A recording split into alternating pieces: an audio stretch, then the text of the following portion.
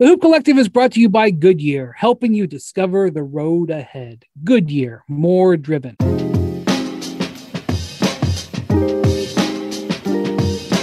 Hello, welcome to the Hoop Collective podcast. We talk about the NBA. We are doing that. Oh boy, here we go again. We're doing that on today is my Friday. It's Friday morning in Tokyo. It's Thursday night with Tim Bontemps in Boston, right? Shouldn't be that hard to figure this out at this point. You know what? Save it. And joining us from the West Coast, where it's Thursday afternoon, is Ben McMahon. Howdy, partners. It's not as simple as you may think. At least not for me. So my last night, your guys earlier today, Team USA. With a big win over Australia. And by the way, before I start that, I should tell you that this Olympic update is brought to you by CarMax. If it's time to sell your car, go for sold with an instant offer from CarMax. Find out what your car is worth with an instant offer at CarMax.com. CarMax, the way it should be. The way it should be is Team USA in the gold medal game after beating Australia. And for people who woke up on Thursday and saw, they won by 20. Durant had 23. Sounds like a routine game. I suppose that's, you go on with your day and not think twice about it, but it was not a routine game. They were down 15 points in the first half and everything was going Australia's way. Team USA was screwing up on defense. They were struggling to get into their offense. There was a couple of ridiculous plays. Chris Middleton blew a wide open dunk. I mean, wide open. And then went down and stupidly fouled the three-point shooter. And there was another play where Jason Tatum took a ridiculous long three-pointer early in the shot clock and then went down and made a stupid foul. Like just those 2 points, just those two alone were like a 10-point swing. And it was like, I wasn't like saying, boy, they're in real trouble, but they were in trouble. And then Kevin Durant was like, all right, guys, I'll take over from here. And he and Drew Holiday defensively and offensive creation, and Durant just sticking his head down and getting a couple of big baskets, started a 20-0 run, and the rest was history. And so they're in the gold medal game against France in a rematch. And France beat Luka Doncic and Slovenia in the last 10 seconds, last second of the game. Really, Nick Batum with a block shot that protected France's 1-point win. The guy had a layup at the rim. Doncic had fed him. They had gotten Gobert out of the lane. Gobert was on Doncic on a switch. Luka backed him out of the lane and then went to his teammate. And Batum recovered and blocked. Great block over his back, totally clean right at the buzzer, and they win the game. So France USA rematch. Bontemps, I know that Durant's numbers aren't. He's only averaging 20 points a game. His numbers in Rio were like even better than this, but Greg Popovich and the Team USA should be thankful every day that Durant decided to play here. He's absolutely carrying them. Yeah, I mean, like you wrote in your story after the game, Team USA went to the two guys. They have Draymond Green's also won a ring, but they went to the two guys who have rings on the team. So is Chris Middleton. Durant. I mean, That's true, Chris Middleton too. But they went to Kevin Durant and Drew Holiday to carry them home, and those two guys have been the guys that have carried them all the way through. We kept saying when this team was in Las Vegas, they're going to get Chris Middleton and Drew Holiday and Devin Booker in Tokyo, and things are going to look a lot different.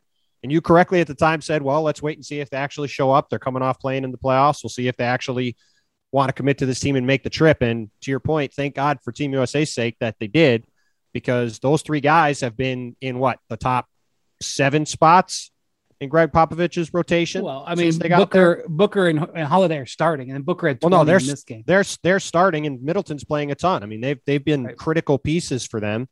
And Drew Holiday has been every bit as good, if not better, than he was in the playoffs for the Bucks, for sure, and leading them to the title. I mean, his numbers don't always look great. He can sometimes be erratic on offense, but his size and physicality at both ends of the court is just hugely impactful. Even when he's not scoring, he's people don't really seeing him on TV, but he's built like a linebacker. I mean, he's a big physical guy, And on offense, he's able to get wherever he wants on the court. And on defense, he makes it impossible for guys to get around. Guys sometimes will score on him, but they have to work for every second they're on the court. And, that impact at both ends of the court has been absolutely huge. And you're right. Kevin Durant is the best player in this tournament. No offense to Luka Doncic, who is going to take that mantle someday soon, as far as probably being the best player on the planet, or at least one of the top couple guys. But Kevin Durant is still a level above him. And, like you said, whenever Team USA has needed to turn something around in this tournament, it's been pretty simple. It's been give Kevin the ball and get out of the way. And it's worked out really well for them. Yeah, and nobody would have blinked if Durant didn't play. I mean, of course really, a guy who has, he's been there, done that with Team USA, won championships, Olympics, NBA, went deep into his career, had the Achilles injury. Like, he had every reason. Played a trillion minutes right against the Bucks, right? Yeah, averaged 66 minutes a game or whatever it was. Right. Like, he had every reason to say, you know what, I'm good. I'm going to enjoy my summer. I'll pass. And, not only has he played, but he's been Captain America. Yeah. And not only that, but there have been times where this team's system, it's a loose system at best, has completely broken down. And so there are times also when they move the ball beautifully, and the ball makes 4 passes and finds a spot up 3-point shooter who knocks it down. There are times where they move it around, a guy will cut back door and it's a dunk. But when they went under pressure, they've sort of just frozen up, like it happens in basketball. And, it's the greatest advantage you could possibly imagine to have a guy like that in that situation. Yeah. They also don't have a natural distributor on this team either. They've got a lot of combo guards like Jrue Holiday. I mean, even Dame Lillard, Durant, like all these guys are solid passers, but none of them are guys that are typical set it up and distribute for other They don't guys. have Chris Paul. Well, or Kyle Lowry, or, anybody like that. Like they don't have a pure point on the team. They've got a ton of awesome players. They don't have Luka Doncic dishing out 18 assists and almost 19 that would have been the game winner. Nope. So, yeah, well, Holiday did have 8 assists in the game, and he had a couple of great passes. At one time, he got into the lane, drew some people, and kicked it like sort of like a backhand pass to Booker, who had a 3 in the first half that was really an important shot. But, Holiday, they were really good on Patty Mills. Patty Mills, who had averaged in the last 2 games the Australians played the U.S. and won. Patty was averaging 25 in those games. He's played in 4 Olympics, and he's averaged like 20 points a game in his Olympic career. So this is a guy who scores, and he drew 3 fouls. He drew 3 fouls in the first 5 minutes of the game, and was off to a good start. And then Jrue really it was a group effort, but Jrue really shut him down. He had 15, but he had 3 or 4 baskets when the game was already decided. So and he was really upset after the game because he knows this is probably his last chance, for him to beat the U.S. And he was playing against Popovich, and he was teary-eyed. And Pop said after the game that he felt really good about the win. Then he got to Patty, who just signed with the Nets after 10 years with the Spurs, and he said, I saw Patty's eyes and I felt bad because all these Australian players, 7 of them or 8 of them are NBA players. Well, and as you pointed out in your story before this game, Brian, for people that aren't like avid international basketball fans, Australia has been in the semifinals of many tournaments, both in the Olympics and the World Championships, and they finished 4th several times and have never won a medal in either. And these guys in particular have finished 4th in several tournaments now. This group, Joe Ingles and Patty Mills, and this whole Aaron Baines, who was hurt for this game, this whole crew of international NBA players from Australia in this group has been deep into these tournaments time after time after time, only to come up short. Because if you lose in the semifinals, then you play in the bronze medal game. And if you lose that, you finish 4th. And they finished 4th several times. And now they're going to have their hands full. Right. And they're going to have their hands full finishing above to not finish 4th or 5th time because they're going up against Luka in this bronze medal game. And the bronze medal game is going to be fascinating. Because, just what you mentioned, this Australian team that has been very good for very long, but doesn't have the medal to show for it. And then Slovenia, which this is their first bite at the Olympics apple. You know, they won Eurobasket a couple of years back. I guess it was 4 years back. But Yeah, first bite at the Olympic apple. Yesterday was the first time Luka Doncic had ever lost a game wearing the Slovenian national team uniform. Now 17-1. I saw some people, well, why didn't Luka take the shot? Well, first of all, he was doubled. Batum basically came over to double him. It wasn't like all the way double, but if Luka puts that ball on the floor, Batum is on him. As you mentioned, Wendy, he had Rudy away from the rim. He was 5 of 18 from the floor with 18 assists and 1 turnover. Yeah, I like Luka giving the ball up to the guy that Batum had come off of, who then gets to the rim for a layup, and give Batum credit for made a hell of a play.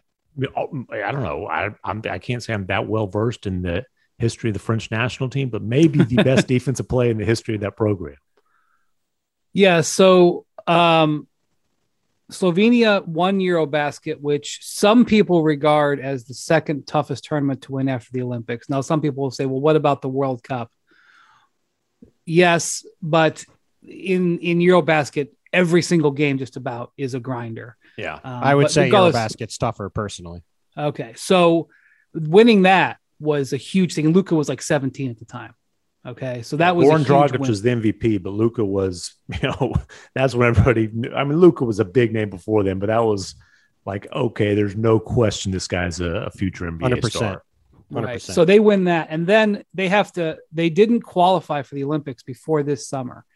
So like they had to go qualify, and like this is where like Jokic was too exhausted, and he just asked, he's like, hey, I can't play for Serbia. Serbia is probably the second best team in the world when everybody's got all their dudes. Yeah. And so Serbia didn't qualify, but Slovenia went into Lithuania.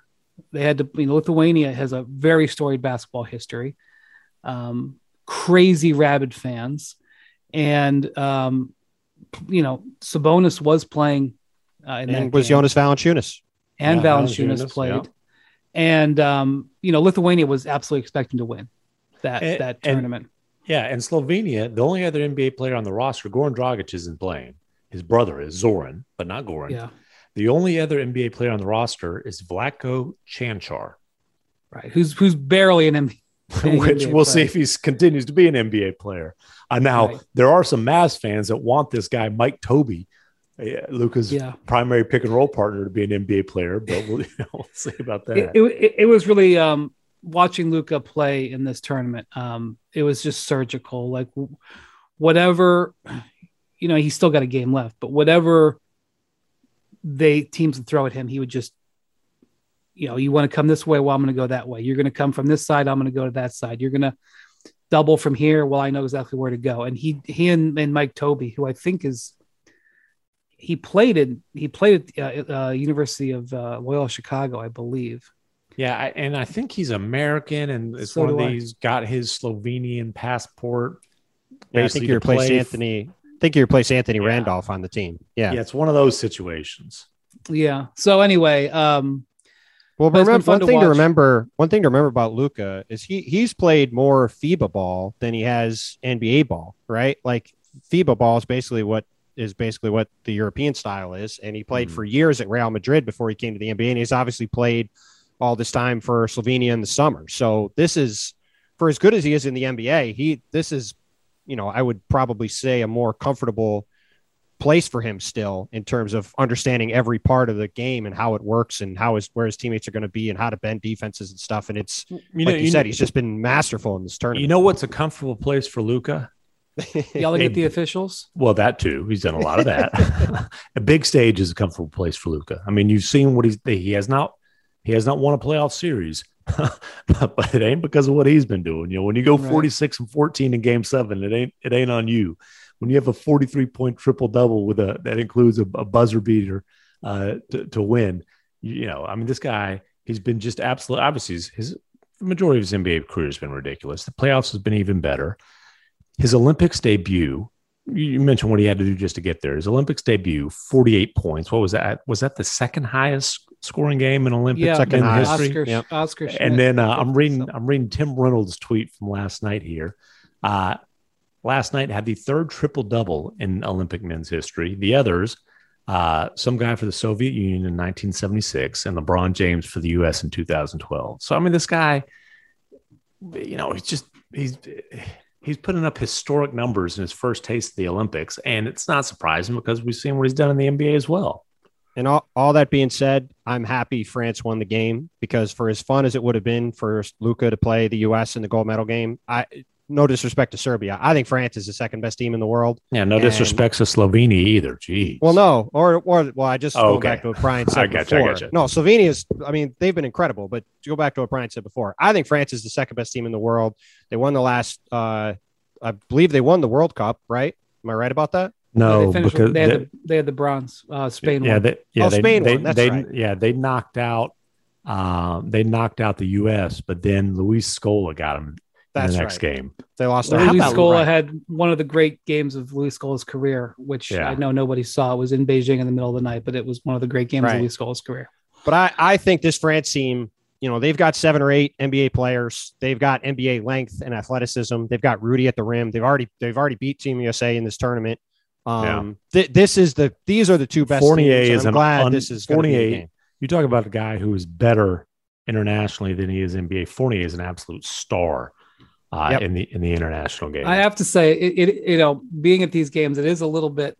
It's such a bizarre feeling watching these guys play these super high stakes games because I'm sitting there thinking during a timeout in the first half yesterday, U.S. is down 15 points, and I'm thinking, for all of Greg Popovich's accomplishments, of which there are very many. If the U.S. loses this game, this will be the worst moment in his coaching career. And it's a Thursday afternoon at 1:00 in a suburb because they're playing it's a big stadium, but it's an hour outside Tokyo. And they're playing in front of, 200 people, in the middle of August. It's like, like Greg Popovich is like, this is a vitally important game for him. It's a bizarre situation, but that's the Olympics. And so when especially it comes under COVID circumstances, right. When it comes to France, so, when I say Serbia is, arguably the second best team in the world, that's assuming Bogdan Bogdanovic and, Jokic are playing. They have a great team, and they were awesome in China until they stubbed their toe. I thought they were going to win that World Cup if it wasn't the U.S. So here's the thing about France. When the U.S. played 2 weeks ago, they only scored 76 points in that game. If you remember, they didn't make a basket in like the last 5 or 6 minutes. Holiday, Booker, and Middleton had arrived at 1 a.m. The game was at 9 p.m. the same day. Popovich started Draymond Green and Bam Adebayo together. Durant got in foul trouble, fouled out in 20 minutes. They switched on to Gobert. He got switched on to Gobert and got 2, cheap fouls, just positioning fouls on Gobert in the first quarter, took him out of the flow. The U.S. shot like 36% as a team.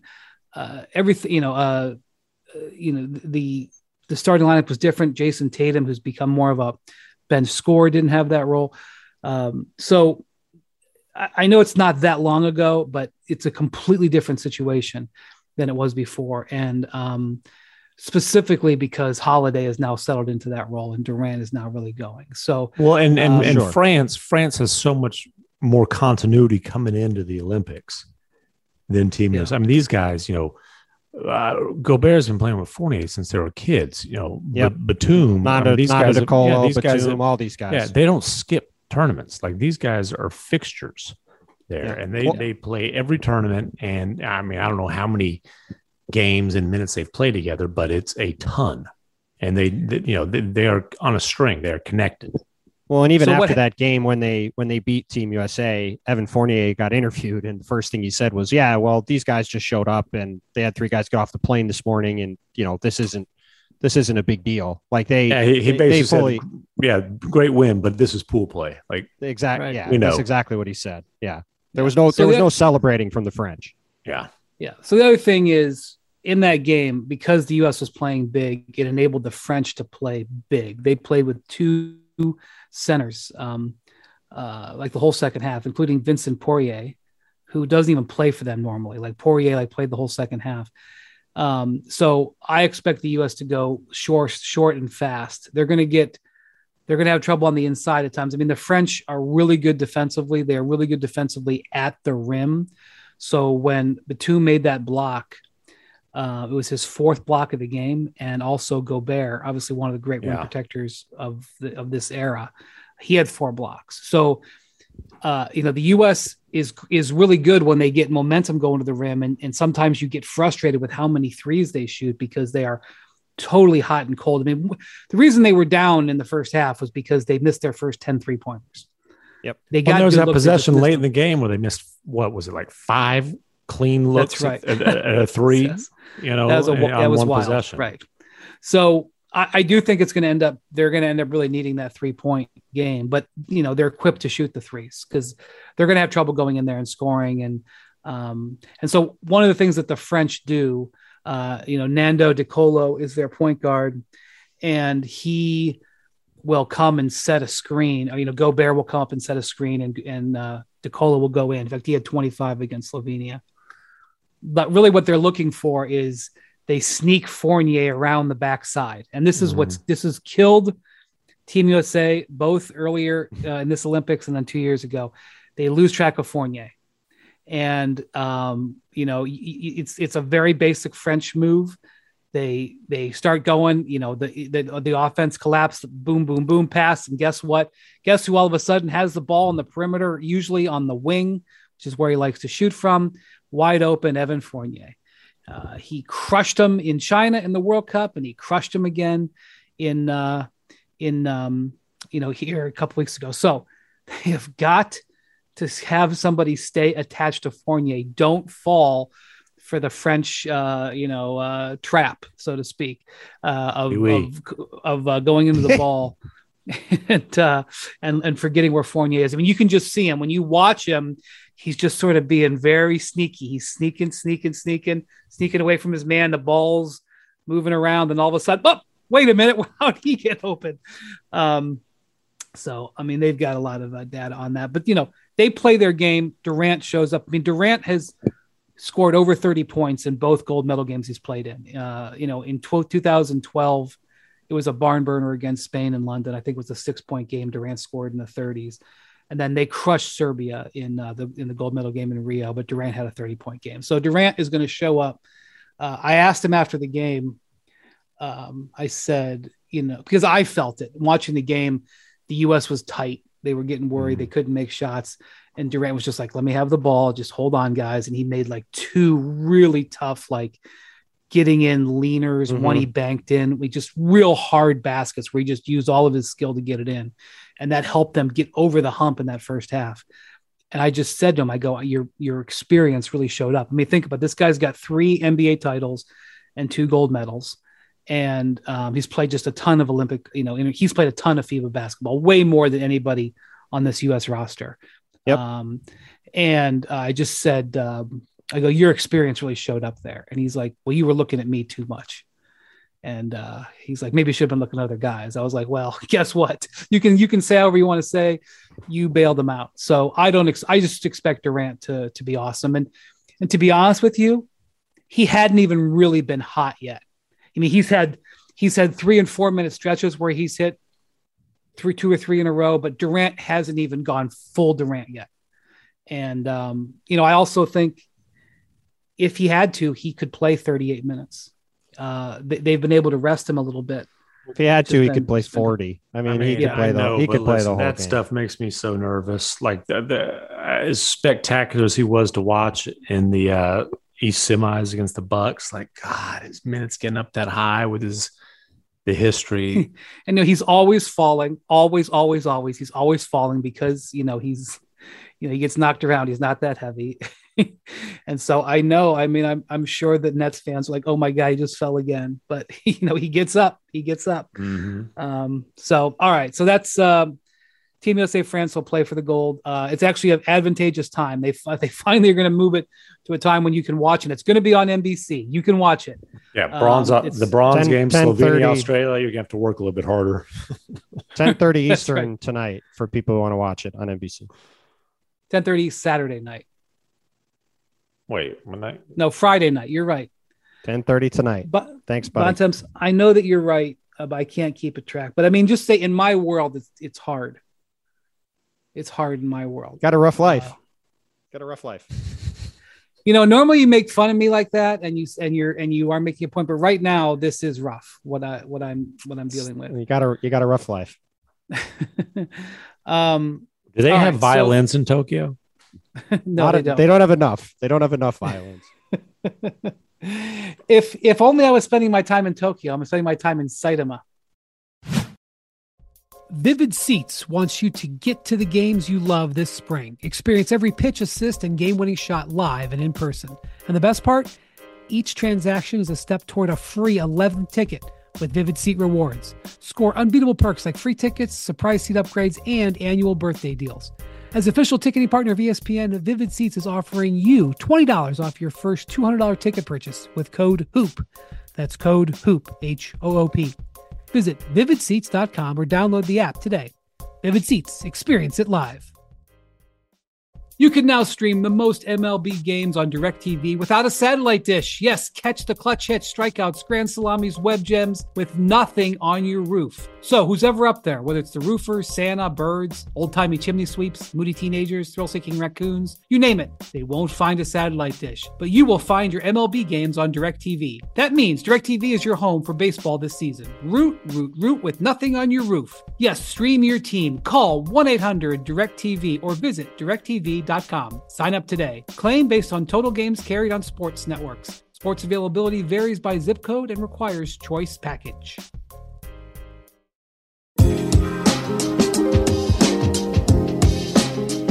So I wanted to move on to NBA free agency.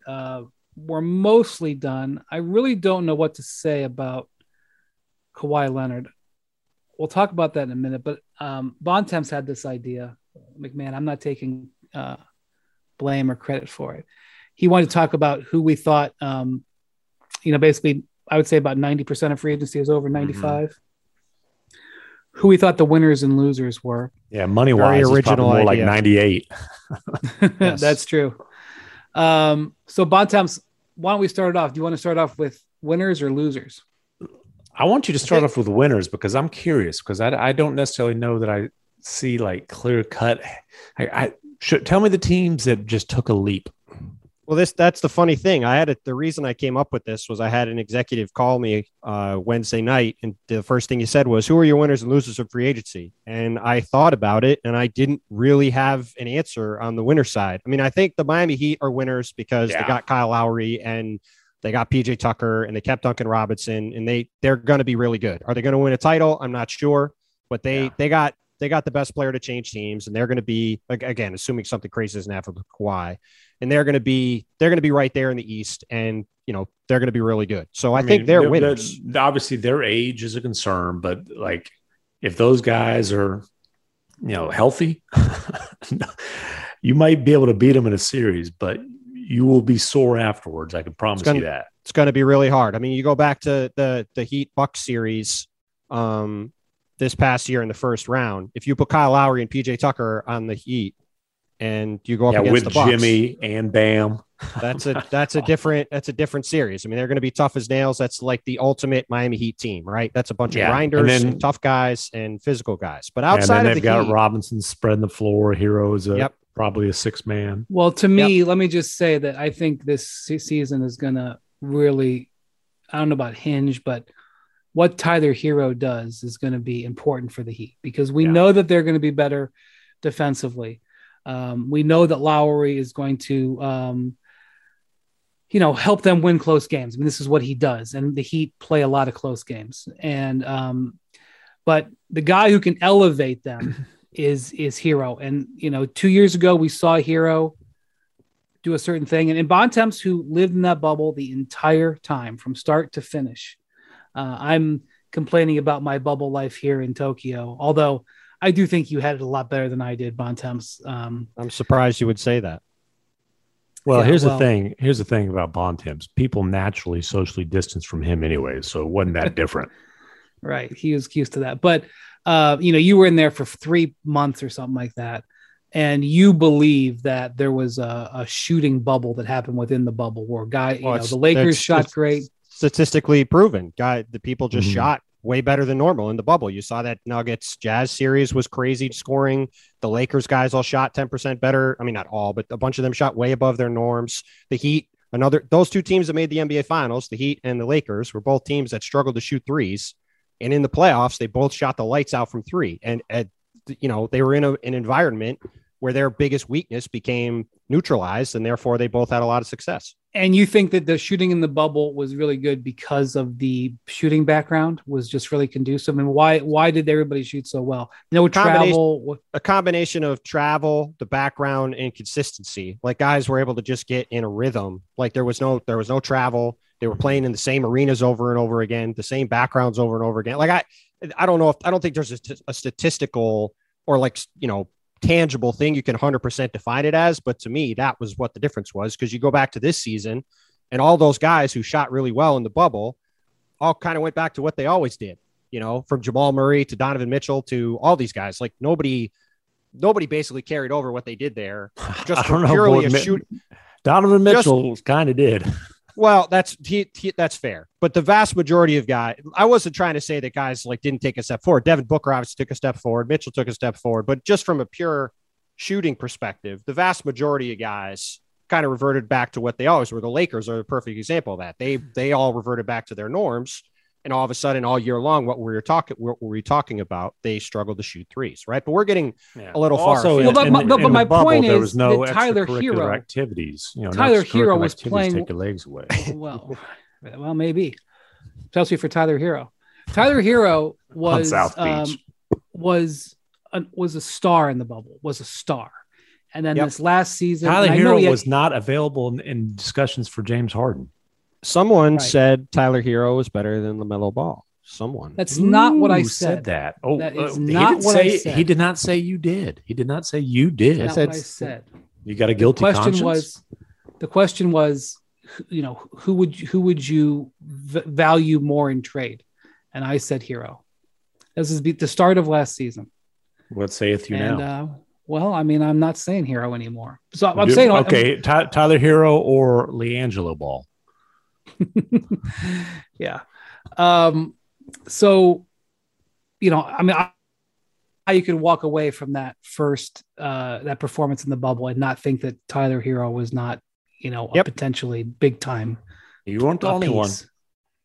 So, anyway, so to me, when it comes to the Heat, the variance on what Herro is, maybe he's, he's not that guy we saw in the bubble, but is he the guy from last year? Now he had a neck injury all year long. His neck was bothering him all year long. And then he came to Team USA, was on the select team, and he skipped the last day or so of practice, maybe the last 2 days of practice. They didn't announce why. They didn't announce any injuries, but that select team was all banged up. And I was told that he was having a neck issue again, but I don't know if it was just a way to end his time early and they said it was a neck thing, or he actually re-aggravated it. I don't know, but he's obviously got to get healthy. But so to me, if Herro is more rookie Herro, then that changes the upside for the Heat. Well, they've got a really thin team, so they've got a really thin team, so they need him to be good. But they also are going to be a prime buyout destination. You know that. They will be. No, for sure they will be. But the interesting thing is, okay, so you take Miami. Miami's a winner. I don't think there's another, to your point, Tim, at the beginning about teams that really took a leap forward. I don't think there's another team that's a clear winner. The two teams okay, go ahead. I was just going to say the two teams that I think are in the conversation and I think are winners, but not dramatically so, are the Wizards and the Knicks. I thought the Wizards moving on from Russell Westbrook, getting a bunch of NBA rotation players, getting Corey Kispert in the first round, who I think is going to be able to walk in and immediately be a floor space and 3-point shooter for them, and just building a more conducive environment for these young players where they're going to be able to have the ball and do stuff and grow as a team, on top of getting Spencer Dinwiddie, who I frankly think will probably at least replicate, if he's healthy, what Russell Westbrook did last year from an overall contribution standpoint. I'm not sure about that. I mean, remember, Westbrook had a really good second half. Yeah, I think if you look at his overall numbers, I agree for the whole season. Well, that's what I'm talking about. Overall for the whole season. Right. He was very bad at the beginning, and then he got better later on, which is fine. He wasn't bad. I'm not saying Westbrook was awful for them, but Spencer Dinwiddie's pretty good. And they got 4 He's NBA coming off rotation. a torn ACL. I said if he's healthy. Okay. My point is, I'm not disagreeing with you. I'm not disagreeing. My point is, the Wizards got a lot more payroll flexibility. They got a lot deeper, and they got another couple interesting young guys to add to their team. I think they improved their short and long-term outlook this summer. And I think the Knicks, because of the deals they signed, as we've gotten a little more information about them, the fact that these deals are fairly short-term, so there's not a lot of long-term risk, and the fact that they got Kemba Walker for a mid-level deal, basically, is a huge win for them. And the combination of him and Evan Fournier, who we've talked about a bunch on this pod already, they go a long way towards addressing the Knicks' biggest issue, which we saw in that first-round series against the Atlanta Hawks, which was they had Julius Randle and RJ Barrett and nobody else who you could really count on to score. Well, and now they had Derrick Rose was their most consistent player in the playoffs. That's fair. Rose was consistent, but now they have 2 good shooters in the backcourt who are quality NBA scorers, who are 15 to 20 point a game guys and are good players. And you add them into the mix they already had. And they're shooters. That's what they really didn't have. They didn't have shooters. Yep. And what did we think of the Bulls? The Bulls were very busy. Quick on the Knicks. The Knicks. One thing I'll say about the Knicks that I think is important. Once you realize that all these contracts they signed were, their team options in all the last years, you look at that and you say all of those contracts probably are assets. Right. And I have this rule, and it's not an ironclad rule. There's some gray area. I evaluate a contract if when you sign it, I ask the question, can you trade it? If you had to trade it tomorrow, could you trade it tomorrow? They could trade all 5 of those. They could trade all 5 of those contracts, to your point. That's right. And they've got a lot of picks.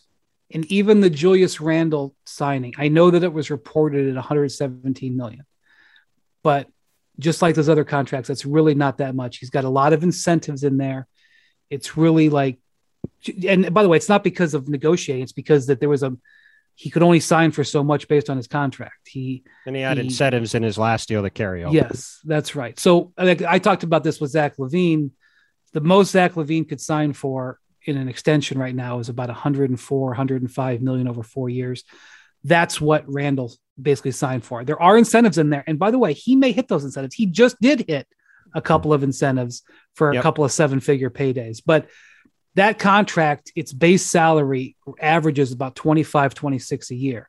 So even Randall, not that they're thinking about trading him, but if he has another all-star season a year from now, he's an all-star on a reasonable contract. So all of those contracts are assets. So even though the Knicks will remain competitive, should there be a moment where they have to pivot, where a star says, I want to go there, they would be able to maneuver that roster. Maybe a guy with like a huge shoe contract playing for a small market team that either hasn't been able to break through or, is just kind of restless on his rookie deal even and wants to get to the playoffs. Well, yeah. Well, maybe we'll get to them in a minute. But all right, you mentioned the Bulls, McMahon. Yeah, what do we think of the Bulls? They were busy. I like the Lonzo deal. I honestly didn't understand why the Pelicans were so determined not to keep Lonzo. DeRozan on that team for that money, to me, and Caruso, I see. Look, Caruso is going to guard people. That was a good value contract. Right. That's where like the DeRozan thing, like, man, you got LaVine, you got Vooch. To add another essentially one-way player, and DeRozan's a very good offensive player. We can talk about, 3-point shooting lack there, whatever. He gets buckets, and especially last year in San Antonio, showed he's a pretty damn good facilitator too. But man, they're going to have to score 130 points to win a lot of games. The Bulls on the first night of free agency were a clear winner. By today, they are clear losers. That DeMar DeRozan trade was an absolute disaster. It was. They paid him $28 million a year. Now, to your point, McMahon, DeMar's a good player. But when they signed him to that contract, no one had cap space. No one. So they paid him maybe market rate, probably more than market rate. And they had no competition for his services. Well, I was going to say, are you bidding against the Clippers? Well, tax they had mid-level? competition, but not competition that could pay him. Right. That's the thing. How scared were they of the Clippers signing him for what? 20 some odd percent of that price? And he wasn't going to sign with the Clippers for 20% of that price. He was never going to do that. So that's the first part. They paid him too much money. Now we'll get to the trade. Thaddeus Young is a good NBA player. Mm-hmm. More importantly, he's a good NBA player who actually guards people. And fit with that group. And was a perfect fit next to Nikola Vucevic, who struggles to guard people. And I like the initial idea when the DeMar DeRozan for sign and trade to Chicago first came up. The original thing that floated around, Brian, I think, was the first person to report it on the jump, but it had floated around for a couple of days, was some sign and trade deal involving DeMar and Lowry marketing. In that context, I really like the move for the Bulls a lot because DeMar is a good fit for them. He basically is going to be their half-court point guard because Lonzo Ball, while really good, struggles in the half court to create offense. Mm-hmm. He wouldn't have to do that. He doesn't have to do that with DeMar, and he's an excellent defensive player. So he's a good fit with Zach LaVine, who struggles at that end of the court. Like that all made sense. But now you take Thad Young off this team, who's a good player, and you trade a first-round pick when you're already out 2 first-round picks from the trade that McMahon immediately questioned back in March for Nick Vucevic. Now the Bulls cannot trade a first-round pick until 2029, a pick they're not allowed to trade right now, because they have traded 3 first-round picks in the span of 5 months for Nick Vucevic and DeMar DeRozan, 2 sub-all-star good players. All-star. I think they both made the all-star team. I know Nick Vucevic made the all-star team, but he's a sub-all-star player. He's a very good player. He's not an all-star. He's just not. He's a really good player, but he's not an all-star level player. He's not a top 5 center in the NBA. He's not. No one would argue with that. Yeah. So they've now traded 3 first-round picks for 2 guys that are in their 30s, don't play defense, and are not true all-star level players to try to entice Zach LaVine to stay with the Bulls. When I got asked in a 5-on-5 where I rank the Bulls in the East after these moves, top what? I said top 12. I think there's a real chance the Bulls could miss the play-in tournament, let alone miss the playoffs. Now they have. I mean, I think they're a playoff team, which they haven't been in 5 years. I was going to say top 8. But just think about it. I'll go through it really quick. I think there's 5 teams who are clearly better than them. Again, this is assuming health. We have to assume that at the beginning. Brooklyn, in some order: Brooklyn, Milwaukee, Miami, Atlanta, and Philly. I think those 5 teams are better than the Bulls. Without question. There's 3 teams that are definitely, I think, worse than the Bulls: Detroit, Cleveland, and Orlando. Then you've got the other 7 teams in the East. You got Chicago, Boston, the Knicks, the Raptors, the Wizards, the Pacers, the Hornets, and I'm blanking on the other team. The Hornets have had a decent offseason too. The Hornets, there's an 8th team. No, those are the 7 teams. Never mind. There's 7 teams: Boston, Chicago, New York, Toronto, Washington, Charlotte, Indiana. You can make a case. To me, it's far easier to make a case the Bulls are worse than all of those teams than the Bulls are better than all those teams. I'll put it this way. Even if you're highly optimistic about the Bulls, what are the odds of them winning a playoff series over the next few years? Next to none. Very slim. And so there's a pretty firm ceiling on the Bulls, and you've given up a lot of assets. So, it's interesting. Obviously the DeRozan thing is interesting because I just don't think he had anything else in that neighborhood. Because $28 million a year. And to your point, to your point, McMahon, DeMar's a good player. It's not about getting DeMar. It's about the price in money and future assets for getting DeMar in that circumstance. It doesn't make any sense to me. You know, I've talked about why I don't understand why the Pelicans let Lonzo go, but they obviously had their reasons why they did. They have more information on Lonzo than any other team. And they made that decision, I think, a while ago. I think they decided a while ago. Like they were trying to get rid of him last year. So anyway, I think the interesting thing is LaVine. To me, this is about LaVine because LaVine, not only has he elevated as a player, I feel that he has acquitted himself very well with Team USA. He has looked very good at times. I am impressed with him. And I think his trajectory will continue to go up. And I spoke to him. I did this story. I know it got lost in the news cycle a little bit because it happened the morning of free agency. He was talking about how he's like, I've earned my respect, which is like, give me the, and, the Bulls had a choice to go and acquire players versus use cap space because he won't extend at his current contract. He's below market value if he extends now. So the only way to do it was to give him more money this year and raise him up. So, and I realize that's a difficult thing to do that, normally you would say, well, I don't want to give guys on my roster who are under contract more money so I can't bring in players. You want to improve your roster. I understand why they went that way, but just know that when they did that was with Zach LaVine saying, I want my respect. And Zach Lowe has his respect. He does. Not if you ask him, but I'm just to say that, people are always asking me like, well, who's recruiting who here in the bubble or whatever? Like, does Draymond have, who's Draymond going to get for the Warriors? Who Draymond have lunch with? Right. And like, I'm not saying that anybody is recruiting Zach LaVine, but one thing that I will say is that Zach LaVine being on this team, I mean, I saw a stat that I don't have verified, but I saw a stat that Zach LaVine is on the first 4-game win streak since he was at UCLA. I know this. The Timberwolves and Bulls have never had a 4-game win streak. I mean, is that possible? That can't be possible, right? Got to get stats and info on that one. I'm too lazy to look it up. Stats and info confirmed that stat is accurate. Jesus. He's never won 4 straight NBA games.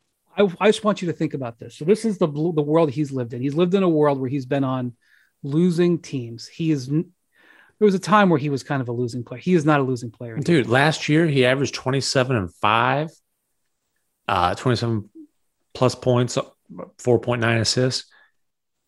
He was a 50, 40, 85 guy, basically. He was a great player last year. He made huge steps forward as a player. I am really, really high. And I agree that sometimes he goes space head on defense. I understand that. And you can come up with clips on that. But guess what?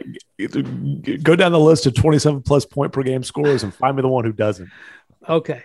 So I'm just saying that Zach is now in a world here where he is playing alongside a bunch of NBA champions and a bunch of real high level players. And I know that this Team USA is flawed mostly because they just haven't had time together, but this team is loaded with players. Okay. And Zach LaVine is living in this world where he is now seeing what it's like to be surrounded by studs. And I'm not saying that Draymond Green is recruiting him or whatever, but I'm saying that his eyes are being opened to a new world with Team USA. And I think he's going to go back to the Bulls after this experience and have a different mindset of what being around great players is. And I think that his horizon is going to be higher and he is not going to have an extension and he is going to head towards unrestricted free agency. And so I would just say that I'm not 100% certain that these Bulls moves combined with what he's experienced this summer have guaranteed that he's going to be a Bull long-term. Now, that doesn't mean that when next summer comes and they whip out a 5-year max offer, which he even, he's not, he is Supermax eligible, right? Because he was traded on his rookie contract. If he makes All NBA, he'll be Supermax eligible. Yes. It's not completely out of the realm of possibility he can make All NBA. No. So, but I'd say the Bulls better hope I'm wrong. Because if they're fighting for 10th and finish 11th or 12th next year, or lose in the first game of the play-in tournament as a 10 seed or something, that's not going to be great for their odds of re-signing the guy. One of the Bulls' options was to lock down Zach LaVine this summer. They could have done it. He was, based on what he said, I do think he was ready to extend. He said, I like Chicago, but I want my respect. And they elected to go a different route. Doesn't mean that that's wrong route, but Zach LaVine is not locked down. That's all. Yeah. So we talked about the Russ fit. Given that, what do we think about the Lakers free agency? I mean, I felt like their late stuff was, you've got the advantage of guys want to play with stars in LA and all that kind of stuff, but I thought they got some pretty good bang for the buck late. I actually, their free agency, I think they did pretty well. I'm comfortable with the signings that they've made. And also I know everybody's making fun of their age. They did sign 3 20-year-old guys. I'll just go back to what I've said from the moment the trade happened. This is a team that won a championship with defense, and they have flushed their defensive team and their defensive system. They flushed some of it when they traded out JaVale McGee and Dwight Howard for got Dwight back, baby. Got Dwight back, baby. Well, yeah, I guess. And now they took their wing players. It took their KCP is a really good. He was a contributor on the wing as a 3-and-D player. And they flushed those guys, so they've completely gone away from the bones of the system that won them the championship. And that is, to me, the more thing is. You're now going to be playing with a team that is going to have a lot of minus defenders on it. I know how Bontemps feels about it. Bontemps has just said the Wizards got better by trading Westbrook. So, I can do this for but we've talked about the Westbrook. I'm just saying purely what they did in free agency. Yeah, they did a good job. Look, if you're going to have 10 minimum guys on your team, right? They went out and signed some good minimum players, but which you better do it for the Lakers, and you have LeBron and all these other guys. There's a clear advantage. Sure, of course, but at the same time, that Miami also has to a certain degree. No, for sure. But look, Wayne Ellington, solid minimum signing. Carmelo Anthony, okay, that might be an okay minimum signing at this point. But you're talking about playing Carmelo Anthony's their 7th man. Carmelo is not going to be able to guard people at the highest level in the playoffs. That's going to be a problem. They need Trevor Ariza to still be a quality NBA defensive player. He looked overmatched in the Bucks series in the first round for the Heat. They did a good job. Kendrick Nunn was a good signing for the Tax MLE. I like that move for them. It's a little bit of an awkward fit as far as shooting goes, but he's a good fit. But they signed Malik Monk. The Charlotte Hornets weren't willing to give Malik Monk a qualifying offer. I like Monk as a flyer, and he's a guy who I think a lot of teams should have been interested in as a kind of a reclamation project. He's a fine flyer. But again, we're talking about a team that's trying to win a title. Right. And people are lauding the Malik Monk signing as this is a huge signing for the Lakers. That sort of just sums up where the Lakers are at. It's a good move to get him for the minimum. I'm not saying it's not, but it goes back to the original thing. The Westbrook thing and these are intertwined because, to your point, McMahon, they did a nice job at these signings, but they have to sign 10 of them because they wouldn't pay Alex Caruso, who they could have paid and didn't get a huge deal. And they're likely not bringing back Dennis Schroeder because they've got a pretty hefty tax bill for the Lakers, even though other teams are paying a lot more and the Lakers print money. The Bulls will find a way to sign and trade him, give him $85 million. Well, but they did do a good job. For what they're working with on the minimum market, they did a good job filling it out. But I just think it's just going to be hard. If you're going through a season where you're trying to mix and match with these guys that are on minimum contracts for a reason, it's just going to be tricky. And it still doesn't solve the fact that they don't have consistent shooting. And to Brian's point, this team has been built on defense, and they do not look like they're going to guard anybody. They're putting a ton of pressure on Frank Vogel, as the Bulls are, and Billy Donovan, because the Bulls don't look like they're going to be able to guard a paper bag either. So those two coaches have a ton of work to do to make those teams good enough defensively. Unless there's been an unannounced contract extension, which sometimes happens with coaches. It happens with executives all the time. I think Frank Vogel's in the last year of his contract. That is correct. So that's Frank, make this work or else. Make it work, buddy. So I don't think the Pelicans are done yet. I believe they still have some cap space. I believe they still have Josh Hart sitting out there as a restricted free agent too. Right. And they still haven't actually done the Devontae Graham sign and trade. So there could possibly be, and they could expand that sign and trade. They've still got a bunch of picks to throw around all willy-nilly. There's been some rumbling about possibly maybe they could do a deal with Toronto to acquire Goran Dragic, who Griff has a long-term relationship with, and now coaching consultant, now associated with the organization, Mike D'Antoni, who has a history with Dragic. So, who is publicly saying over, in Slovenia, basically, hey, I'd love to play with Luka in Dallas. Right. Well, of course he would.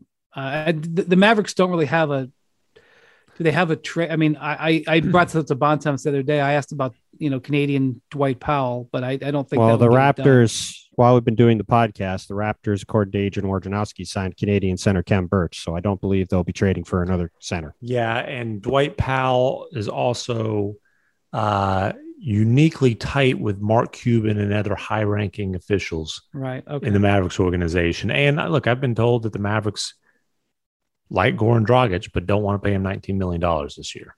Okay. So that's possible. I've heard a couple of rumors out there about Josh Hart's, Josh Hart could still stay, but I've heard some rumors out there about where Josh Hart could go in a sign and trade. So they do have some irons in the fire. But Valanciunas, I think Valanciunas makes sense. I think Valanciunas wants an extension. So that's don't we all? So that's the thing. They traded for Steven Adams and gave him an extension last year, and that ended up not working out. Yeah. So I do like Valanciunas for them. They also, I think the Athletic reported that the Hornets are looking at a possible sign and trade with Lauri Markkanen. I do not think Lauri. I mentioned in a podcast earlier this week that I could see Lauri coming back on the qualifying offer with the Bulls. I have been told that will absolutely not happen. Although in restricted free agency, when you get into restricted free agency stalemates, like is happening with Markkanen, sometimes teams take positions that seem entrenched and then they come out of them. I was told when I was sniffing around something that the Bulls are not eager to trade him. Yeah. The story goes that the story that I was told was that the Bulls basically decided they didn't want him in the Spurs sign and trade. But I would just say that if the Spurs wanted Lauri Markkanen enough, they had salary cap space. They could have just signed to an offer sheet directly. If the Spurs wanted Lauri Markkanen, he'd be a Spur.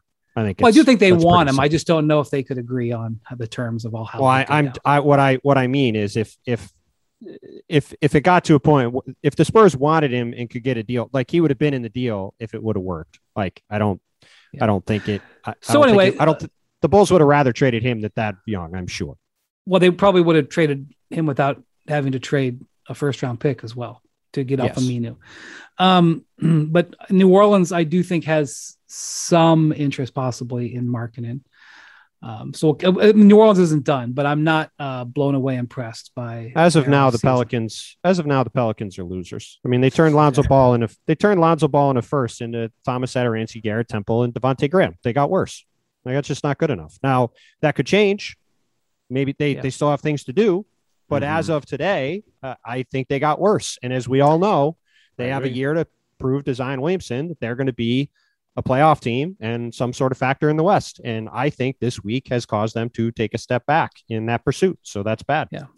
Well, the other thing I'll say is I do think that Buddy Hield is still available on the market because they were ready to trade him to the Lakers. There's a possibility that Buddy Hield could be on the move this offseason. And I could actually see scenarios where Buddy Hield would make sense in New Orleans. So Buddy Hield makes a lot of money, but he makes sense a lot of places because he has other faults, but he is a lockdown shooter. Or a knockdown shooter, I should say. And like with every contract that looks really rich when it's signed every year, it looks a little bit more reasonable. And that one descends. That one descends too. Goes down every year. So as I've talked to executives, Bontemps pointed this out. I totally missed on. You're right. That does descend. That's important. Number one. Number two, the league put out a salary cap projection for next year. The cap has been flat because of COVID.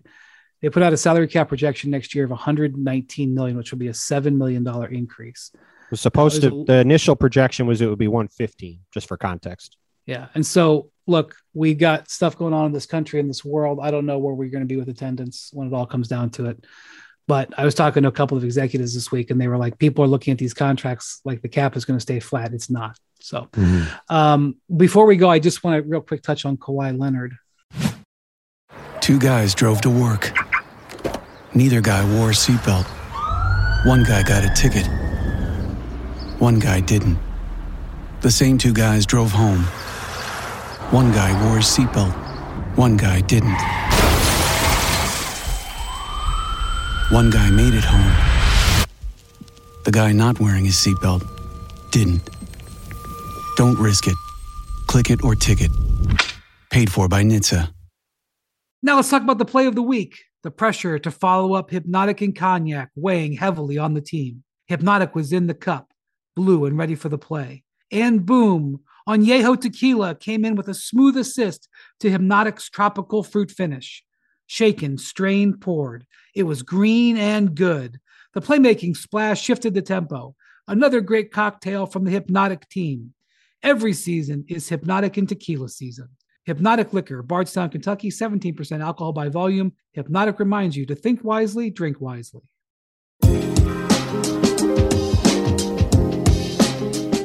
This is the situation that the Clippers are in with Kawhi. Another way to put it using poker terms, which I use a lot talking about the NBA, is they're pot committed. They've already got so much in the Kawhi pot that I think it's going to be hard for them to not continue to put into there. And so, I mean, it is absolutely brutal for them that Kawhi would opt out of his contract instead of extending. You know, that hurts their long-term planning. That it cost them the $9.5 million injured player exception, which they could have used this year to aid to this team to do something with this season. I mean, they're not just going to shut down and not play this season. You know, they don't have control of their pick, right? I mean, their pick is out of their control. The Thunder have it. So they've got to play. They've got to continue to try, and that in him opting out hurt them. And I understand that Kawhi has got to look out for Kawhi. It's been 1,000,000,000% clear that that's what he's going to do. You knew that when you signed him. There's a trend there. But at some level, there's got to be a partnership with the team. At some level, there has to be. Otherwise, you're never going to succeed. And so, I mean, I'd love to know what Steve Ballmer is really thinking. He's got to be like, I can't believe this guy opted out, and I can't believe that he's, you know, potentially talking to other people, you know, when we're going to pay him $40 million to rehab, and especially if he's only going to want to sign a 1-year deal and put our necks back on the line next year. I mean, I can just see how it's been very frustrating, but McMahon, the Clippers are so, like, I don't see how they pull the ripcord. I think they got to give him what he wants and just wait for him to get healthy, because he's so freaking good that you just play the long game there. Yeah, no, Kawhi has all the leverage, and he's clearly going to use it however he sees fit. But no, there's no options there. So, he'll leave him twisting as long as he wants to leave him twisting. Well, there are options, Bontemps. They could investigate a sign and trade possibility, but they could. But there's no realistic options there. Okay, that's a fair statement. I mean, this sort of reminds me of didn't LeBron sign in like August after he won the title in 2016? Yeah.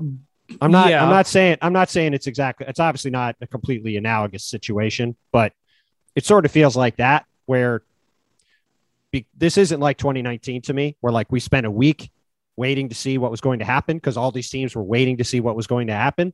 To Tim's point, McMahon's point, everybody spent all their money. Miami was seen as maybe Kawhi will go to Miami, maybe he'll go to New York. Well, all these teams spent all their money and did all this stuff. So, well, there is one team out there.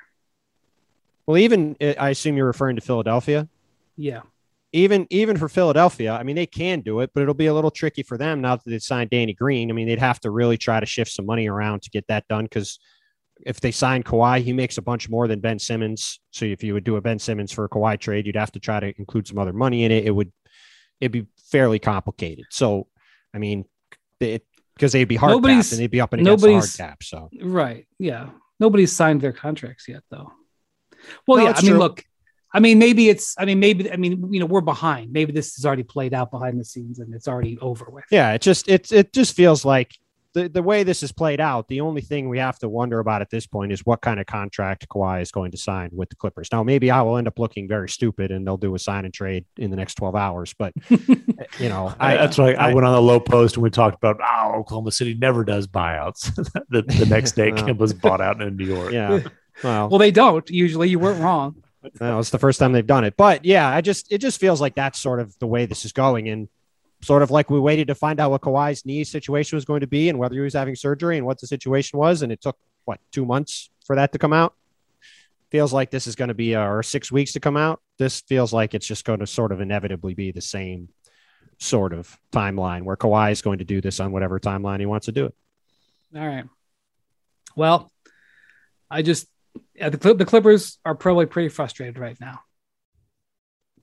So I would imagine Reggie Jackson is probably a little frustrated right now because it feels like that situation is maybe tied to Kawhi's situation being unresolved in some form. Right. Well, both Reggie Jackson and Dennis Schroeder are sort of point guards with where the music is kind of stopped here and they don't have chairs.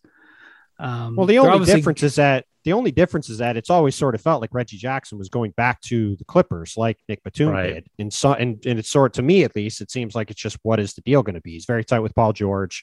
They're still going to try to be competitive next year. They have early bird rights. You would think they're going to get something done. Dennis Schroeder does not seem like he's going back to the Lakers under any circumstances. No. We'll see what his situation turns out to be. Yeah. I mean, Dennis Schroeder there's no real cap space out there. So Dennis Schroeder is now looking for an exception. Is there any cap space in China? You know what? There's actually not, because right now the Chinese are not signing foreign players. So the answer to that is no. Could go back to Europe, maybe. I mean, he's going to be in the NBA. I know he is. I'm making a joke. He needs a Nikola Mirotic Barcelona deal to come in as a Hail Mary. Though Barcelona can't sign Lionel Messi, so they're not going to be signing Dennis Schroeder, I don't think. Well, maybe you could think they got more money to spend now. That's true. That's true. They're clearing money to sign Dennis Schroeder to pair him with Nikola Mirotic, the new dream team in Barcelona. You heard it here first. All right. Thank you. This podcast has gotten messy. Let's end it. Thank you for listening. Thank you to the Hoop Collective. Thank you to Bontemps.